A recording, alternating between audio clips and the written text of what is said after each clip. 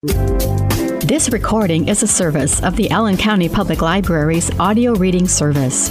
It is specifically designed for and directed to people who have visual, physical, learning, or language challenges to reading traditional printed materials.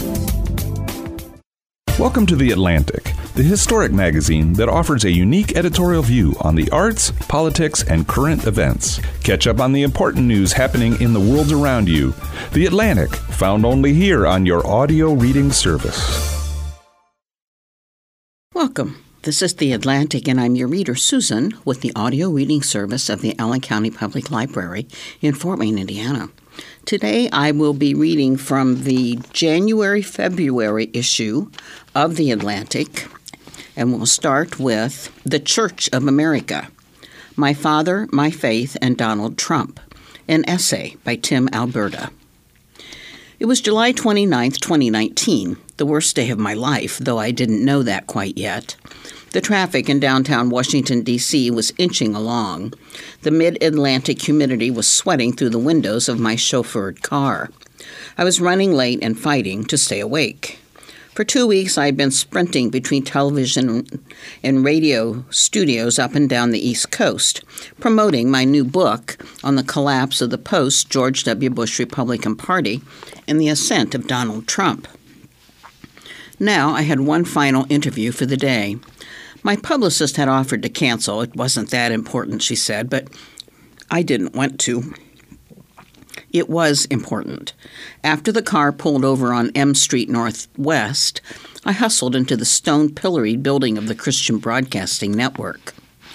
All in a blur, the producers took my cell phone, mic'd me up, and shoved me onto the set with the news anchor, John Jessup.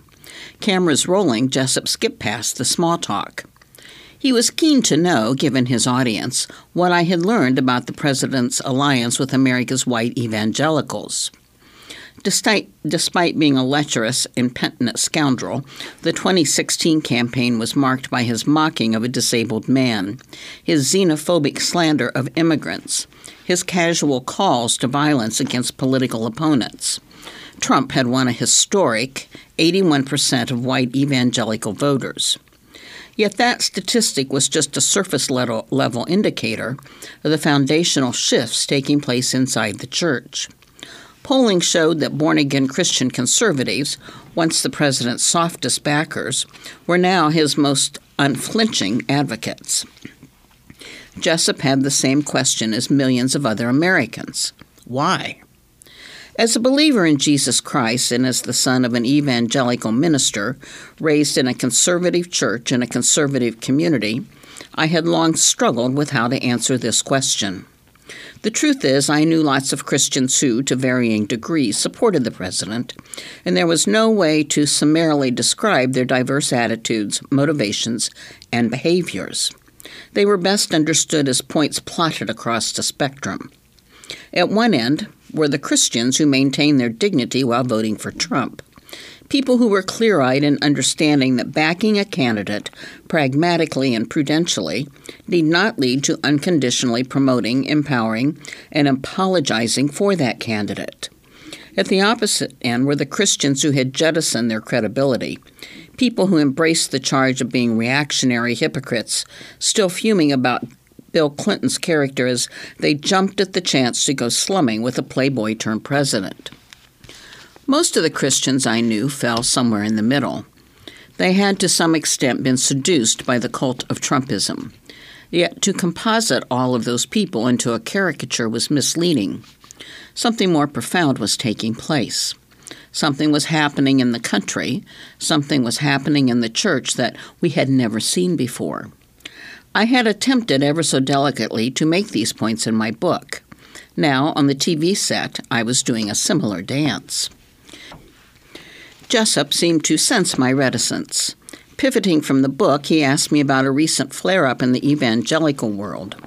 In response to the Trump administration's policy of forcibly separating migrant families at the U.S.-Mexico border, Russell Moore, a prominent leader with the Southern Baptist Convention, had tweeted, "Those created in the image of God should be treated with dignity and compassion, especially those seeking refuge from violence back home."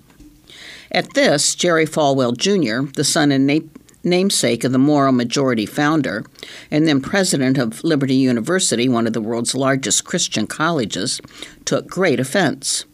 "Who are you at D.R. Moore?" he replied. "Have you ever made a payroll? Have you ever built an organization of any type from scratch? What gives you the authority to speak on any issue?" This being Twitter and all, I decided to chime in. "There are Russell Moore Christians and Jerry Falwell Jr. Christians," I wrote, summarizing the back and forth. "Choose wisely, brothers and sisters." Now, Jessup was reading my tweet on air. "Do you really see evangelicals divided into two camps?" the anchor answered. I stumbled. Conceding that it might be an oversimplification, I warned still of a fundamental disconnect between Christians who view issues through the eyes of Jesus and Christians who process everything through a partisan political filter. As the interview ended, I knew I'd botched an opportunity to state plainly my qualms about the American evangelical church. Truth be told, I did see evangelicals divided into two camps. One side faithful to an eternal covenant, the other side bowing to earthly idols of nation and influence and fame. But I was too scared to say so. My own Christian walk had been so badly flawed, and besides, I'm no theologian. Jessup was asking for my journalistic analysis, not my biblical exegesis. Walking off the set, I wondered if my dad might catch that clip. Surely somebody at our home church would see it and pass it along. I grabbed my phone, then stopped to chat with Jessup and a few of his colleagues. As we said our farewells, I looked down at the phone, which had been silenced. There were multiple missed calls from my wife and oldest brother. Dad had collapsed from a heart attack. There was nothing the surgeons could do. He was gone. The last time I saw him was 9 days earlier. The CEO of Politico, my employer at the time, had thrown a book party for me at his Washington manor, and Mom and Dad weren't going to miss that. They jumped in their Chevy and drove out from my childhood home in southeast Michigan.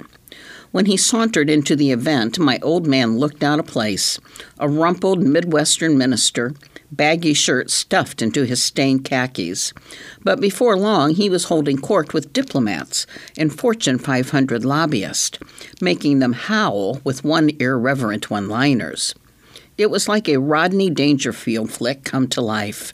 At one point, catching sight of my agape stare, he gave an exaggerated wink, then delivered a punchline for his captive audience.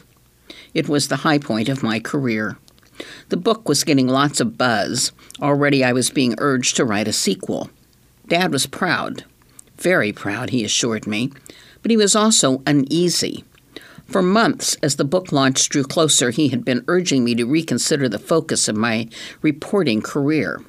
Politics, he kept saying, was a sordid, nasty business, a waste of my time and God-given talents. Now, in the middle of the book party, he was taking me by the shoulder, asking a congressman to excuse us for just a moment. Dad put his arm around me and leaned in. "You see all these people?" he asked. "Yeah," I nodded, grinning at the validation. "Most of them won't care about you in a week," he said. The record scratched.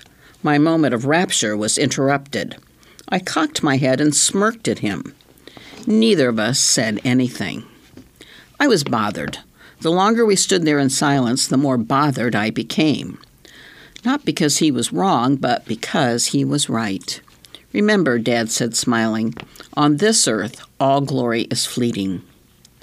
Now, as I raced to Reagan National Airport and boarded the first available flight to Detroit, his words echoed. There was nothing contrived about Dad's final admonition to me.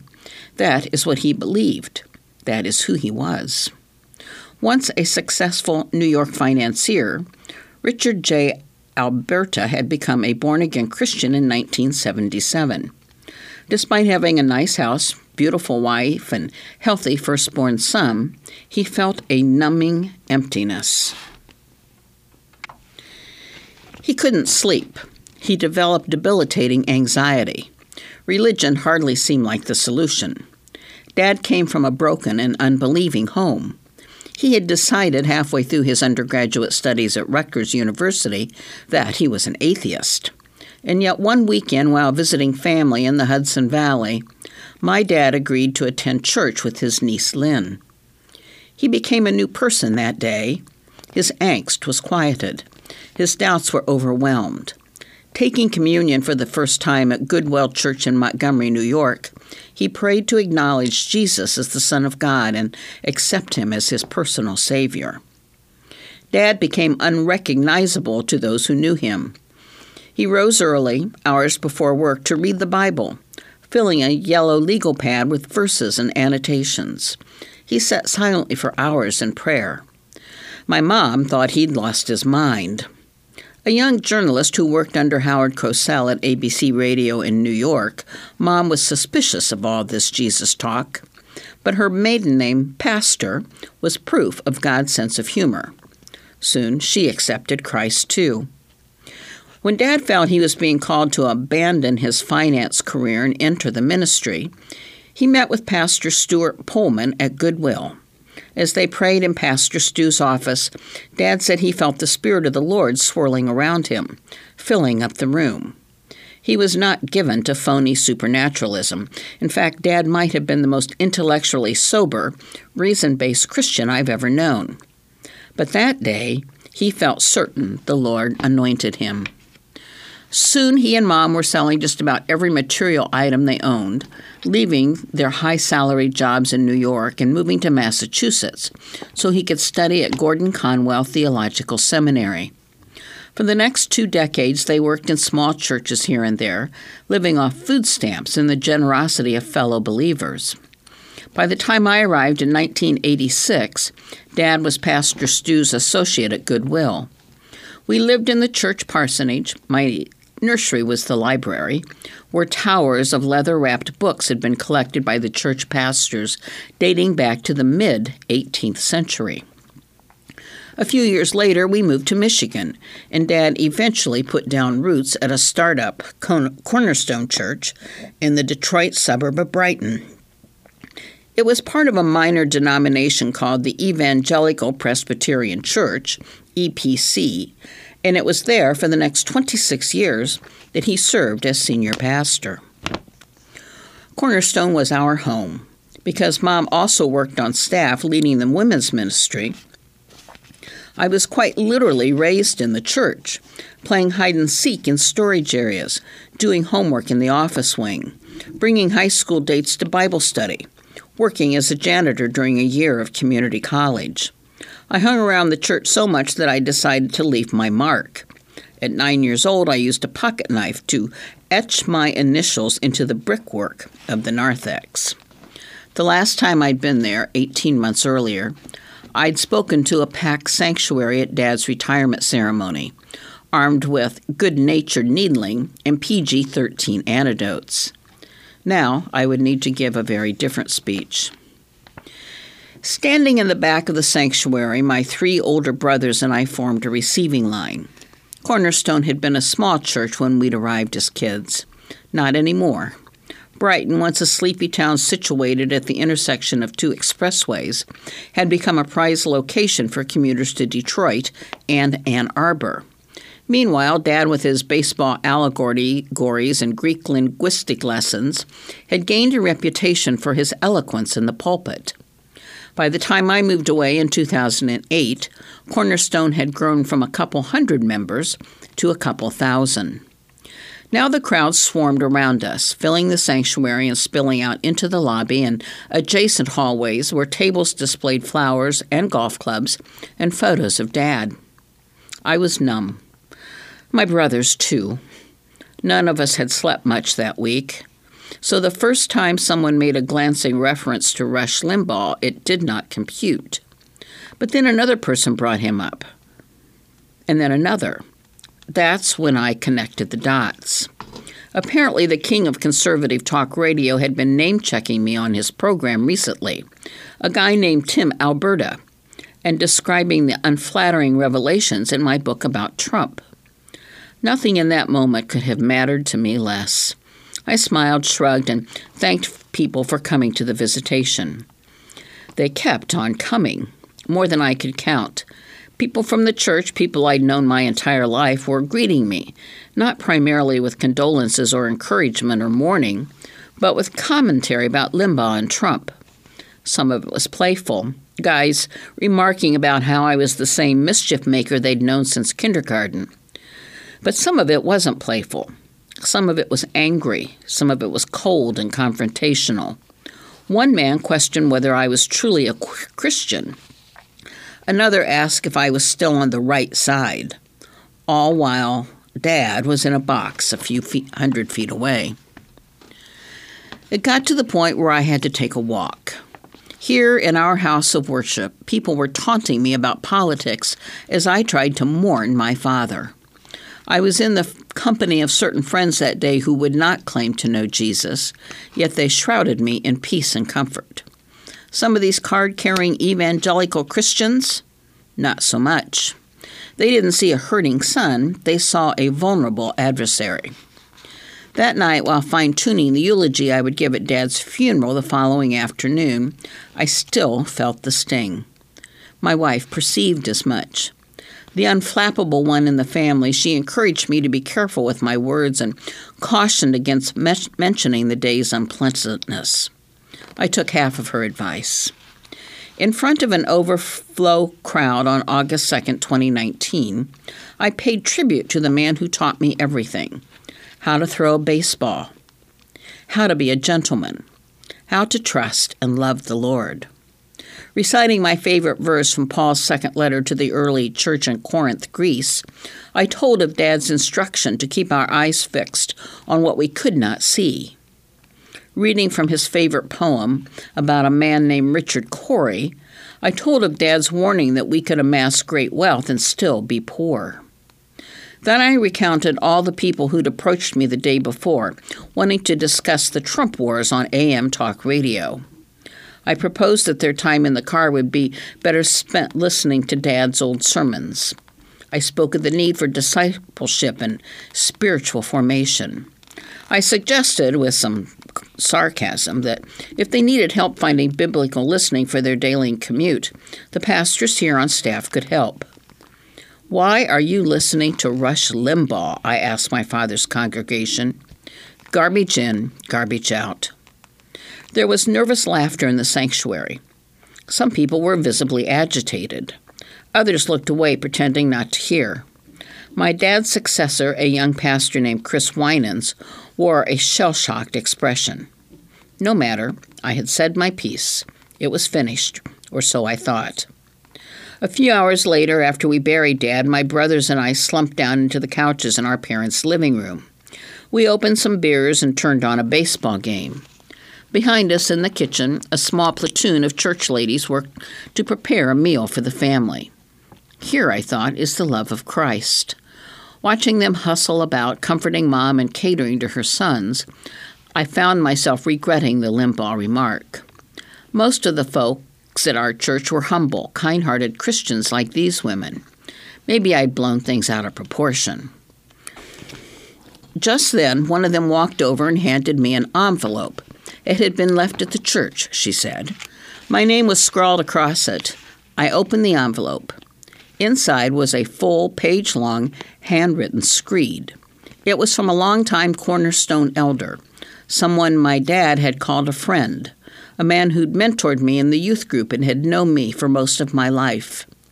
He had composed this note on the occasion of my father's death to express just how disappointed he was in me. I was part of an evil plot, the man wrote, to undermine God's ordained leader of the United States.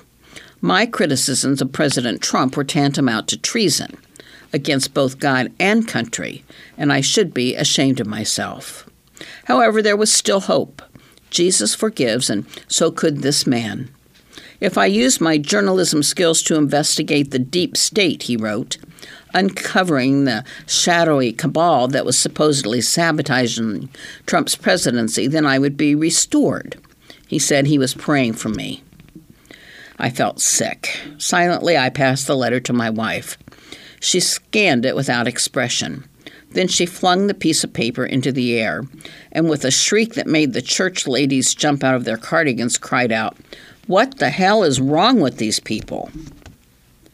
There has never been consensus on what exactly it means to be an evangelical. Competing and overlapping definitions have been offered for generations, some more widely embraced than others. Billy Graham, a man synonymous with the term, once remarked that he himself would like to inquire as to its true meaning. By the 1980s, thanks to the efforts of televangelists and political activists, what was once a religious signifier began transforming into a partisan movement. Evangelical soon became synonymous with conservative Christian, and eventually with white conservative Republican.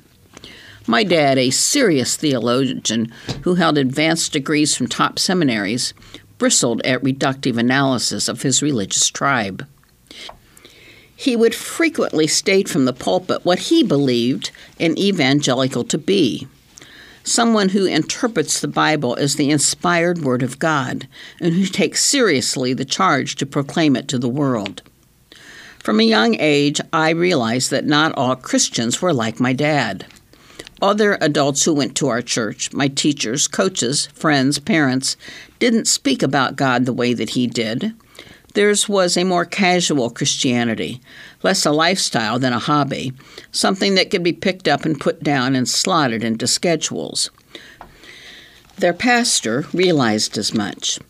Pushing his people ever harder to engage with questions of canonical authority and Trinitarian precepts and Calvinist doctrine, Dad tried his best to run a serious church.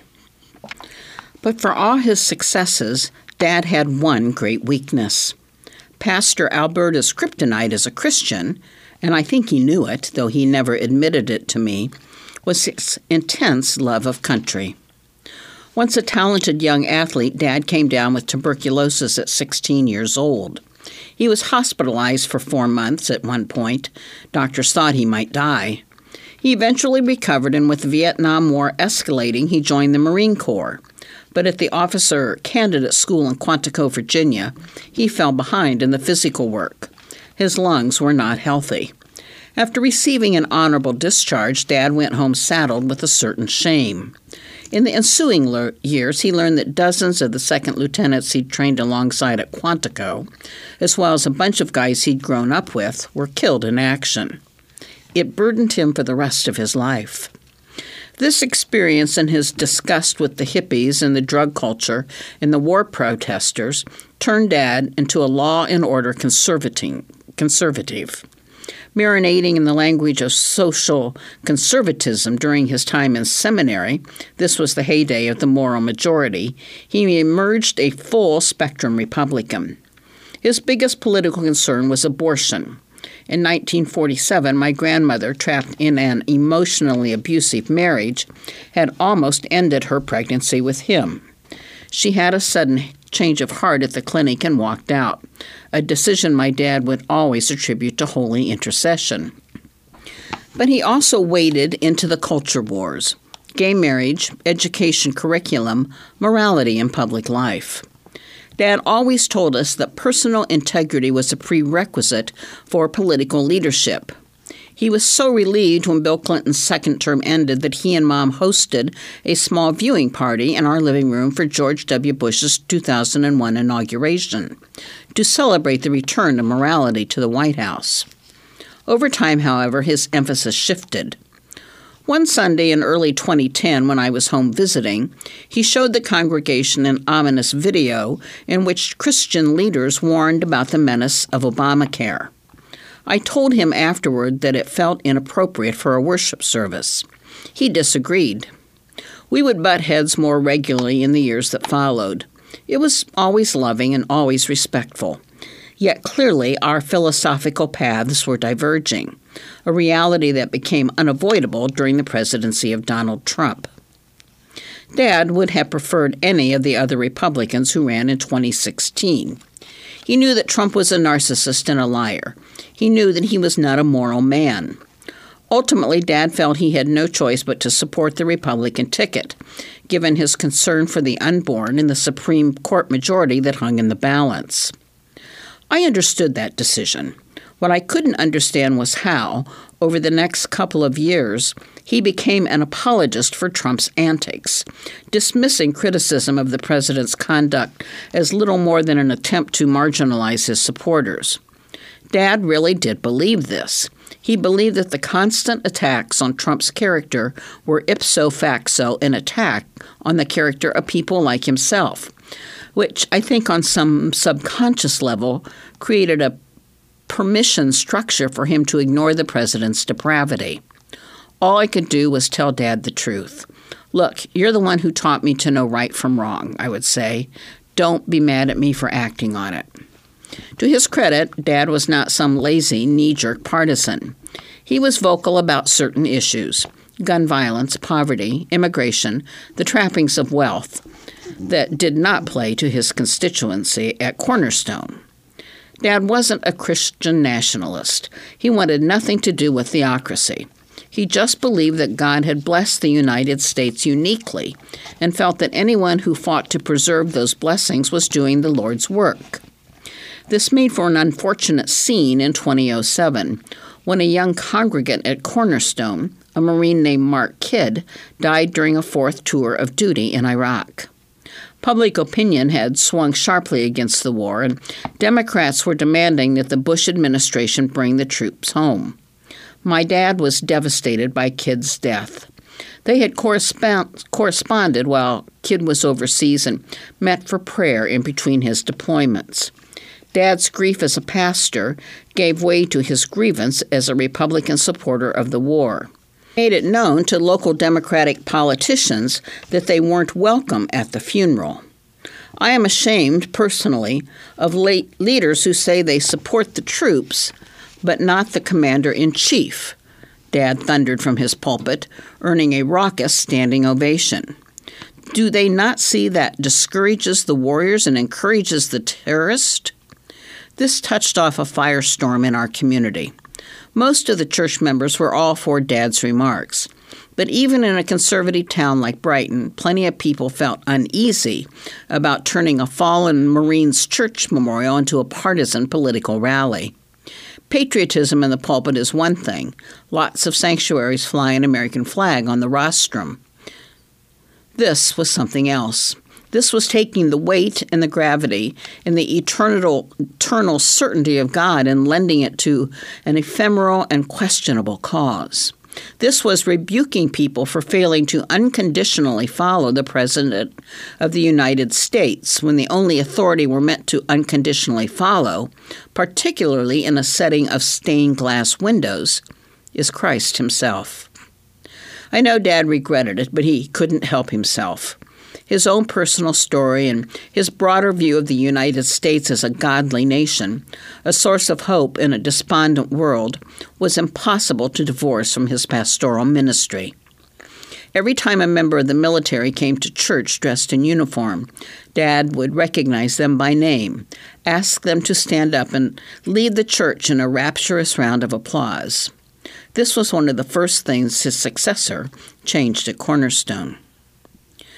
18 months after Dad's funeral in February 2021, I sat down across from that successor, Chris Winans, in a booth at the Brighton Bar and Grill. It's a comfortable little haunt on Main Street, backing up to a wooden playground and a mill pond. But Winans didn't look comfortable. He looked nervous, even a bit paranoid, glancing around him as we began to speak. Soon I understood why. Dad had spent years looking for an heir apparent. Several associate pastors had come and gone. Cornerstone was his life's work. He had led the church throughout virtually its entire history, so there would be no settling in his search for a successor. The uncertainty wore him down. Dad worried that he might never find the right guy. And then one day, while attending a denominational meeting, he met Winans, a young associate pastor from Goodwill, the very church where he'd been saved and where he'd worked his first job out of seminary. Dad hired him away from Goodwill to lead a young adults ministry at Cornerstone. And from the moment Winans arrived, I could tell that he was the one. Barely 30 years old, Winans looked to be exactly what Cornerstone needed in its next generation of leadership. He was a brilliant student of the Scriptures. He spoke with precision and clarity from the pulpit. He had a humble, easygoing way about him, operating without the outsized egos that often accompanies first-rate preaching. Everything about this pastor, the boyish sweep of brown hair, his delightful young family, seemed to be straight out of central casting. There was just one problem. Chris Winans was not a conservative Republican. He didn't like guns. He cared more about funding anti-poverty programs than cutting taxes. He had no appetite for President Trump's unrepentant antics. Of course, none of this would have seemed heretical to Christians in other parts of the world, given his staunch anti-abortion position. Winans would in most places be considered the picture of spiritual and intellectual consistency. But in the American evangelical tradition and at a church like Cornerstone, the whiff of liberalism made him suspect. Dad knew the guy was different. Winans liked to play piano instead of sports and had no taste for hunting or fishing. Frankly, Dad thought that was a bonus. Winans wasn't supposed to simply placate Cornerstone's aging base of wealthy white congregants. The new pastor's charge was to evangelize, to cast a vision and expand the mission field, to challenge those inside the church and carry the gospel to those outside it. Dad didn't even think there was undue risk. He felt confident that his hand-chosen successor's gifts in the pulpit and his manifest love of Jesus would smooth over any bumps in the transition. He was wrong. Almost immediately after Winans moved into the role of senior pastor at the beginning of 2018, the knives came out. Any errant remark he made about politics or culture, any slight against Trump or the Republican Party, real or perceived, invited a torrent of criticism. Longtime members would demand a meeting with Dad, who had stuck around in a support role, and unload on Winans. Dad was asked if there was any substantive criticism of the theology. Almost invariably, the answer was no. A month into the job, when Winans remarked in a sermon that Christians ought to be protective of God's creation, arguing for congregants to take seriously the threats to the planet, people came to Dad by the dozens, outraged, demanding that Winans be reined in. Dad told them all to get lost. If anyone had a beef with the senior pastor, he said, they needed to take it up with the senior pastor. Dad did so himself, buying Winans lunch at Chili's and suggesting that he tone down the tree-hugging. Winans had a tough first year on the job, but he survived it. The people at Cornerstone were in an adjustment period. He needed to respect that, and he needed to adjust too. As long as Dad had his back, Winans knew he would be okay. And then Dad died. Now Winans told me he was barely hanging on at Cornerstone. The church had become unruly. His job had become unbearable. Not long after Dad died, making Winans the unquestioned leader of the church, the coronavirus arrived. And then George Floyd was murdered. All of this as Donald Trump campaigned for re-election. Trump had run in 2016 on a promise that Christianity will have power if he won the White House. Now he was warning that his opponent in the 2020 election, former Vice President Joe Biden, was going to hurt God and target Christians for their religious beliefs. Embracing dark rhetoric and violent conspiracy theories, the president enlisted prominent evangelicals to help frame a cosmic spiritual clash between the God-fearing Republicans who supported Trump and the secular leftists who were plotting their conquest of America's Judeo-Christian ethos. People at Cornerstone began confronting their pastor, demanding that he speak out against government mandates and Black Lives Matter and Joe Biden. When Winans declined, people left. The mood soured noticeably after Trump's defeat in November 2020. A crusade to overturn the election results led by a group of outspoken Christians, including Trump's lawyer, Jenna Ellis, who later pleaded guilty to a felony charge of aiding and abetting false statements and writings, and the author, Eric Metaxas, who suggested to fellow believers that martyrdom might be required to keep Trump in office, roiled the Cornerstone congregation. When a popular church staffer who had been known to proselytize for QAnon was fired after repeated run-ins with Winans, the pastor told me the departures came in droves. Some of those abandoning Cornerstone were not core congregants, but plenty of them were. They were people who served in leadership roles, people Winans counted as confidants and friends. By the time Trump supporters invaded the U.S. Capitol on January 6, 2021, Winans believed he'd lost control of his church. It's an exodus, he told me a few weeks later, sitting inside Brighton Bar and Grill. The pastor had felt despair and a certain liability, watching the attack unfold on television. Christian imagery was ubiquitous, rioters forming prayer circles, singing hymns, carrying Bibles and crosses. The perversion of America's prevailing religion would forever be associated with this tragedy. As one of the legislative ringleaders, Senior Josh Hawley, explained in a speech the following year, long after the blood had been scrubbed from the Capitol steps, "We are a revolutionary nation precisely because we are the heirs of the revolution of the Bible." That sort of thinking, Winans said, represents an even greater threat than the events of January 6. A lot of people believe there was a religious conception of this country, a biblical conception of this country, Winans told me, and that's the source of a lot of our problems. For much of American history, white Christians have enjoyed tremendous wealth and influence and security. Given that reality and given the miraculous nature of America's defeat of Great Britain, its rise to superpower status, and its legacy of spreading freedom and democracy, and yes, Christianity, across the globe, it's easy to see why so many evangelicals believe that our country is divinely blessed. The problem is, blessings often become indistinguishable from entitlements. Once we become convinced that God has blessed something, that something can become an object of jealousy, obsession, even worship. At its root, we're not talking about idolatry. America has become an idol to some of these people.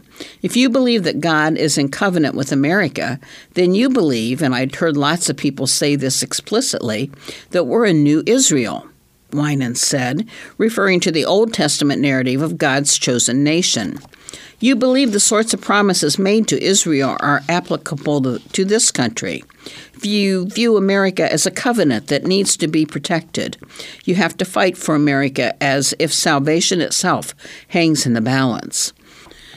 At that point, you understand yourself as an American first and most fundamentally.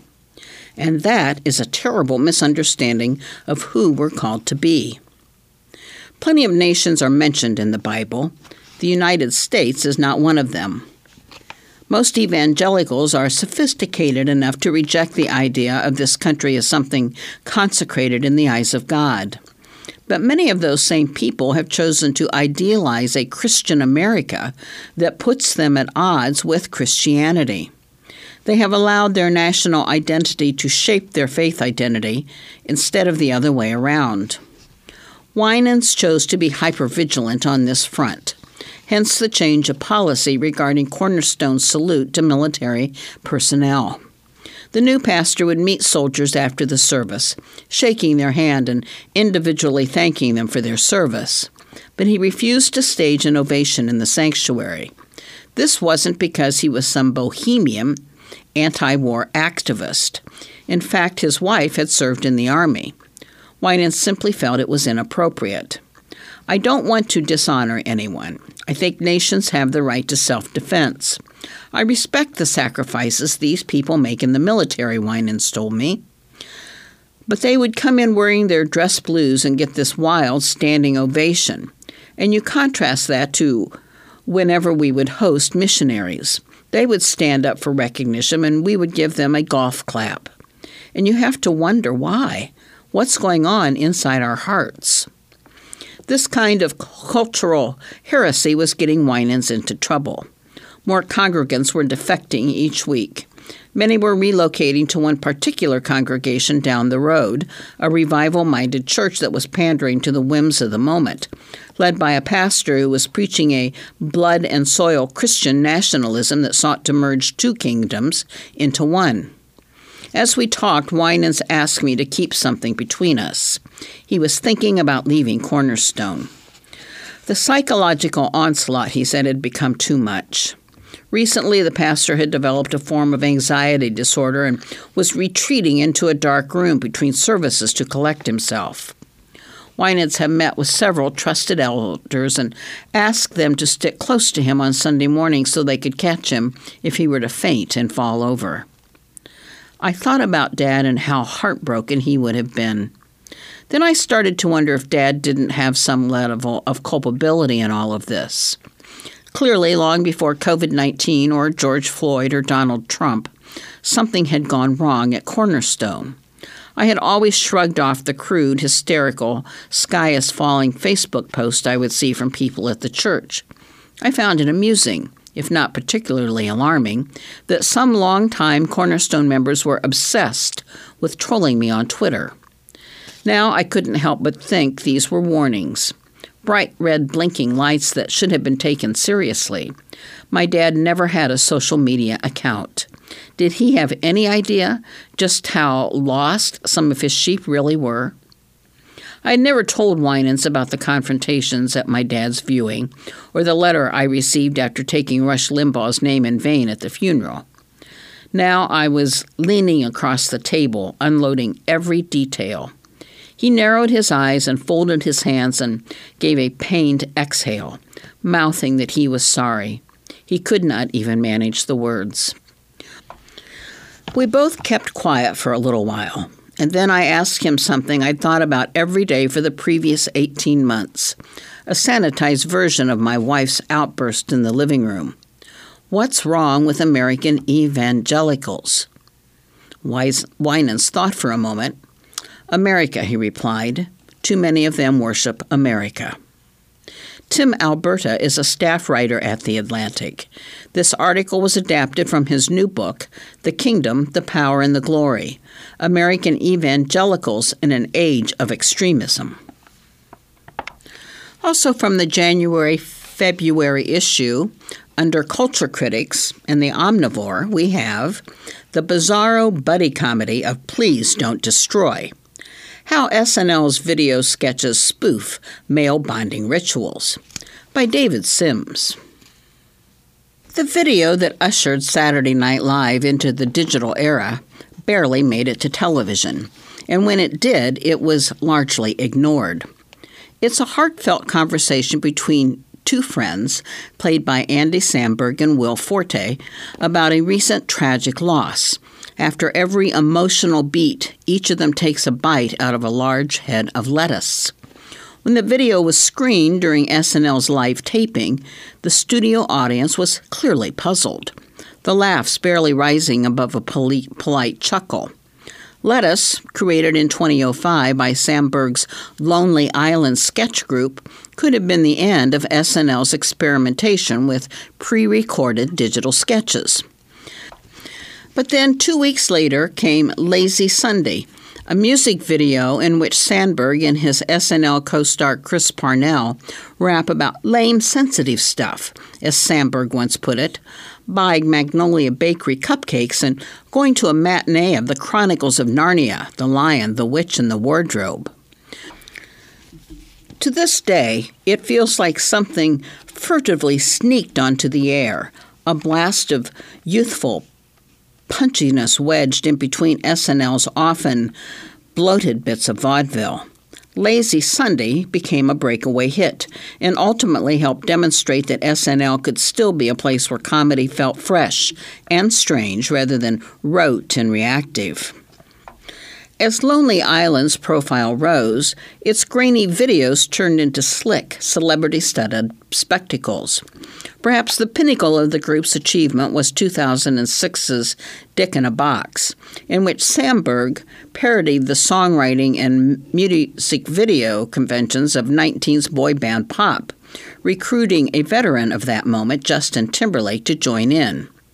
Wearing gift-wrap packages on their crotches, Samberg and Timberlake deliver a pitch-perfect send-up of the boy-making ballads of acts like Color Me Badd and Backstreet Boys.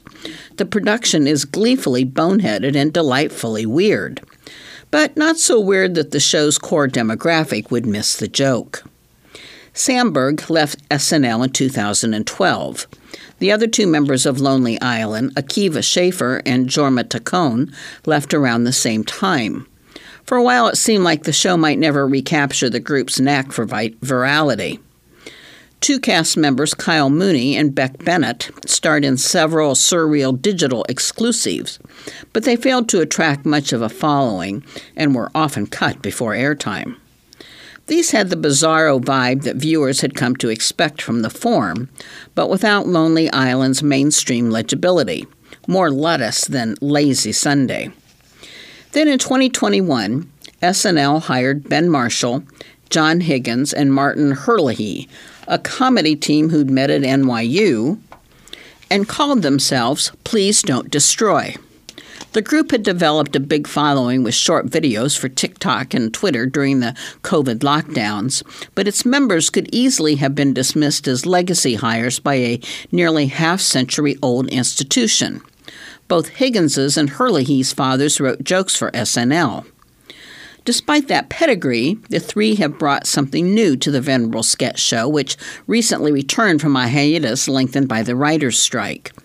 They figured out how to tap into the manic, juddering energy of comedy in the smartphone era. Part of what makes a Please Don't Destroy sketch so disorientingly funny is the way it can snap from the quotient to paranoid hysteria in seconds. In March 2021, before the group joined SNL, one video opened with Marshall returning home after getting his first COVID vaccine.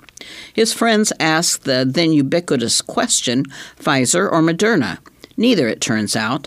Marshall proudly proclaims that he's gotten the off-brand Dumbreca vaccine.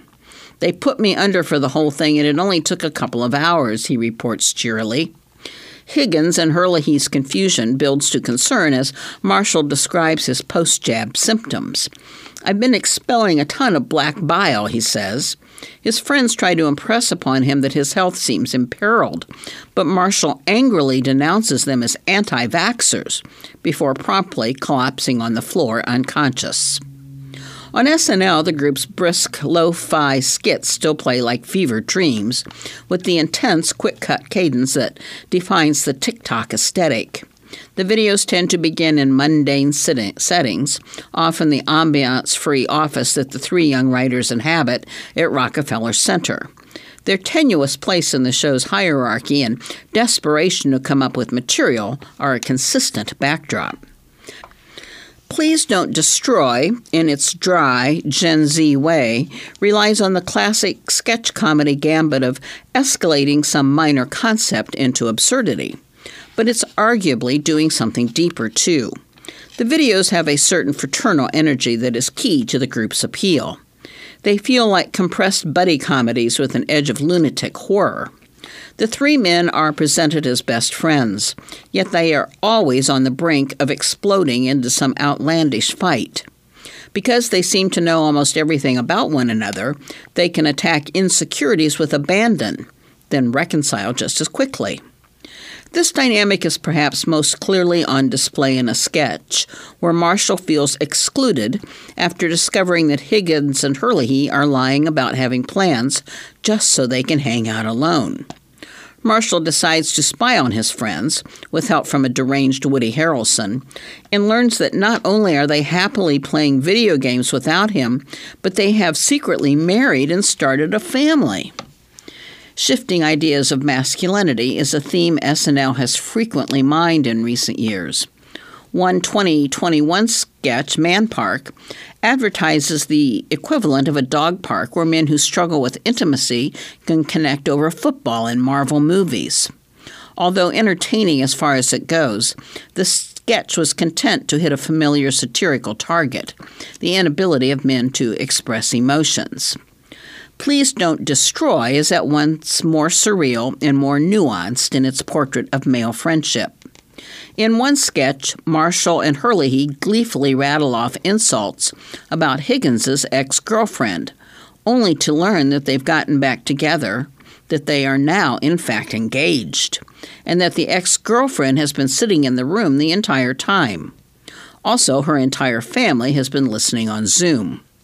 The skit captures the male tendency to bond through ridicule, to avoid the subject of romance at all cost, and to fear that maintaining an adult relationship is antithetical to being one of the boys. And despite the terrible things the three do and say to one another, the fun they have pushing the boundaries of their comedy ever further is palpable. Inevitably, the group's success has now led to a movie deal. In November, NBC's streaming service Peacock released Please Don't Destroy, The Treasure of Foggy Mountain, written by and starring Herlihy, Higgins, and Marshall. The three play themselves, except they're all employees of a Bass Pro-type store run by Marshall's disapproving dad, depicted with cruel relish by Conan O'Brien. Seeking an escape from the daily grind, the friends go into the woods on a treasure hunt.